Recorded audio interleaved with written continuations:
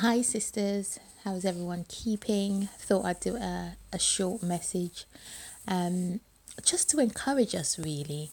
I've been thinking about it and I just wanted to encourage us to live in the present, to enjoy the present.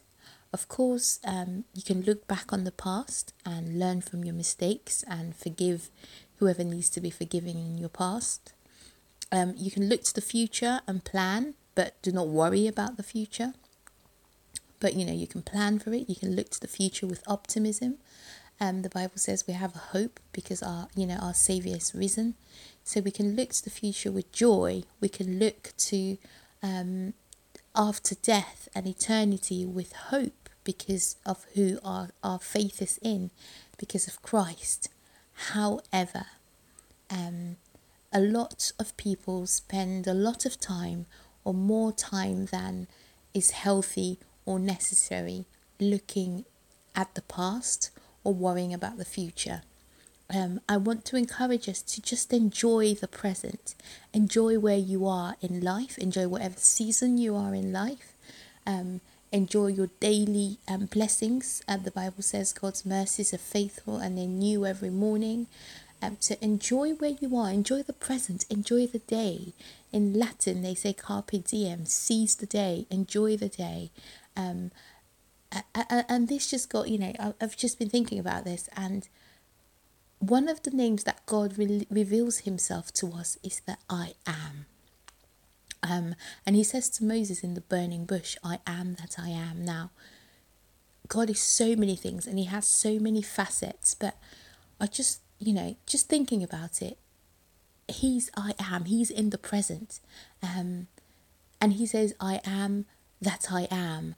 And that phrase is very much a present tense. Of course, he's the God from beginning to the end. He's omnipotent, he's omnipresent, he's everywhere. He's not within our understanding of time and space and our realm. He's above all of that. He's almighty. He's Yahweh. He brings into existence things that do not even exist. He's not created. He's the creator. However, one of the names he uses to define himself is I am. Now, if we were to take that literally, not, theologically scholarly, if we were to take that literally just as layman language, that just says to me that I am, he's in the present. And so whilst we look to the past and see him and see how he's worked in our past, and see, hindsight is a great thing. See, what we could have done differently, people we need to forgive and move on. And whilst we look to the future, and plan for our future or the future of our kids or our loved ones or our parents or even our lives, I just want us to carpe diem, just seize the day, enjoy the blessings of the day, enjoy the God's faithfulness every morning. Enjoy it. The sun's shining, enjoy it. The rain is falling, enjoy it. Whatever season you find yourself in life, if you're single, enjoy it, make the most of it. If you're a missionary, enjoy it. If you're married, enjoy it. If you have kids, enjoy it. If you're waiting on the Lord for kids, enjoy your period of waiting, wherever you find yourself. If you're in a job that you don't like, try to enjoy it, because God He's very much a God of the present as well. He's here with us every single step of the way. And so I just want to encourage us to enjoy the day, and not to be stuck in the past. Although, hindsight is healthy, and thinking about, things that have gone past, that, to a certain extent that's healthy, but don't be stuck in there. And do not be stuck in the worries of the future. Christ himself tells us, which of you by worrying can add a single, minute or year to your days, or add a single hair to your head, because not a single hair of your hair falls out without the Lord even knowing about it. So, there's no need to worry about the future. God clothes the birds, he feeds the birds in the skies, and he clothes the lilies, the flowers. What more of you, who's just a precious daughter of God? He will do much more for you, because if an earthly father cannot give his child stone when he asks for bread, what more your heavenly Father? So, God is very much in our future. He's taking care of those future worries that we have. He's very much there, and we can just rest assured that whatever issues are going to come up in our future, God is already there, and he's taking care of them for us, so that when we get to the future, we can enjoy that process, and we can enjoy just being with God and basking in his love and his mercies and his faithfulness. And another thing as well, today is the present. It is a gift. It is a present. Enjoy it. Tomorrow is a promise. We're not guaranteed to see tomorrow. Some people go to bed tonight and they won't even wake up tomorrow. By the special grace of God, that will be none of us in this room, in this group. But some people don't even get that grace to see the next day. Tomorrow is a promise, so don't worry about tomorrow. Plan for it, strategize, do whatever you need to do, but don't worry, because God is already in the present. And for a lot of us, when we look at our past and we look at things that have happened, we can see God's hand clearly in our past. So God's in our past, he's in our present, and he's in our future. But whilst we live in the present, whilst we live in this gift, this present that God has given us, this breath of life that we have this day, let us just live in the moment. Not as the world wants us to, because that's very much a materialistic, new age spiritual way. When they say you have to kind of intentionally do things or live in the moment and whatever. Not in that sense, but in the sense that we appreciate the blessings that God has given us for that day, in the sense that we know that he has promised us that he will never leave us nor forsake us. So whatever season you're in, hang on to that promise that God is with you. He promised us that. He promised Joshua that.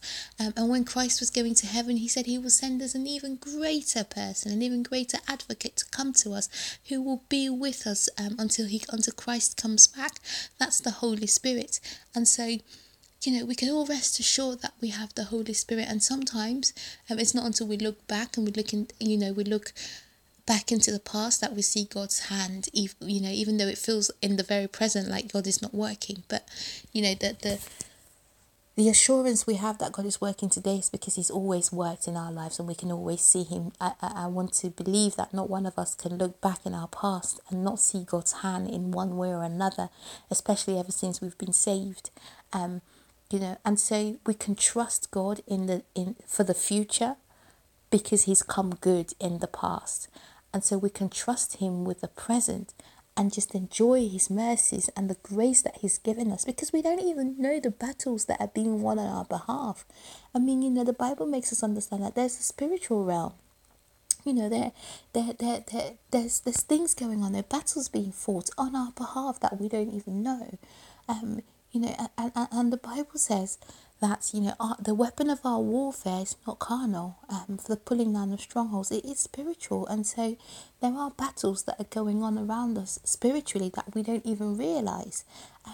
And so the fact that we are trusting in the Savior, the one who has defeated the enemy, the one who defeated even death, the fact that we are trusting in him should give us some kind of inner peace to just relax and enjoy the blessings and the favour and God's mercy of the day that he's given us. I am guilty. I'm totally always sometimes planning for the future and looking back at what I've done wrong and that kind of thing. But more and more recently, I'm trying to learn to just enjoy where I am. I may not be where I want to be, and certainly I'm not where I came from. But I'm trying to just enjoy my current season in life, the sleepless nights with the baby, under 10 children and all the hassle that comes with that.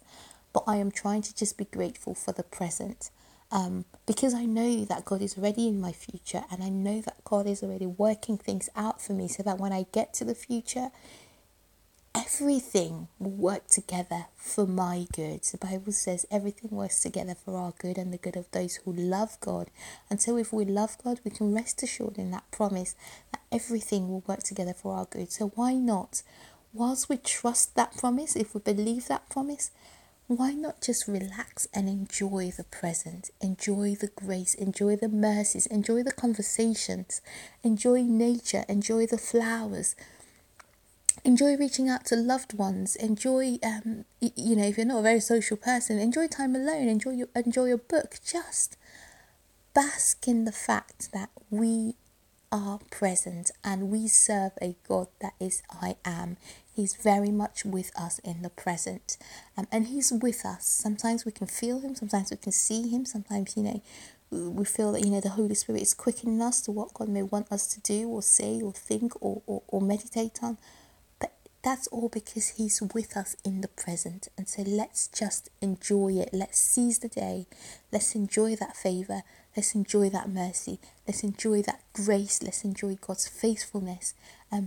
As he's done in the past, he's been faithful. As he's doing now, he's being faithful. And he will be faithful in the future. And so at every point, let's just enjoy that, trusting that we serve a God who is the great I am. And so just enjoy it. That's just my encouragement. And, I hope this helps someone, because, a lot of people are going through things, and sometimes when you're going through it, you don't necessarily feel that you can enjoy it, or it feels hard,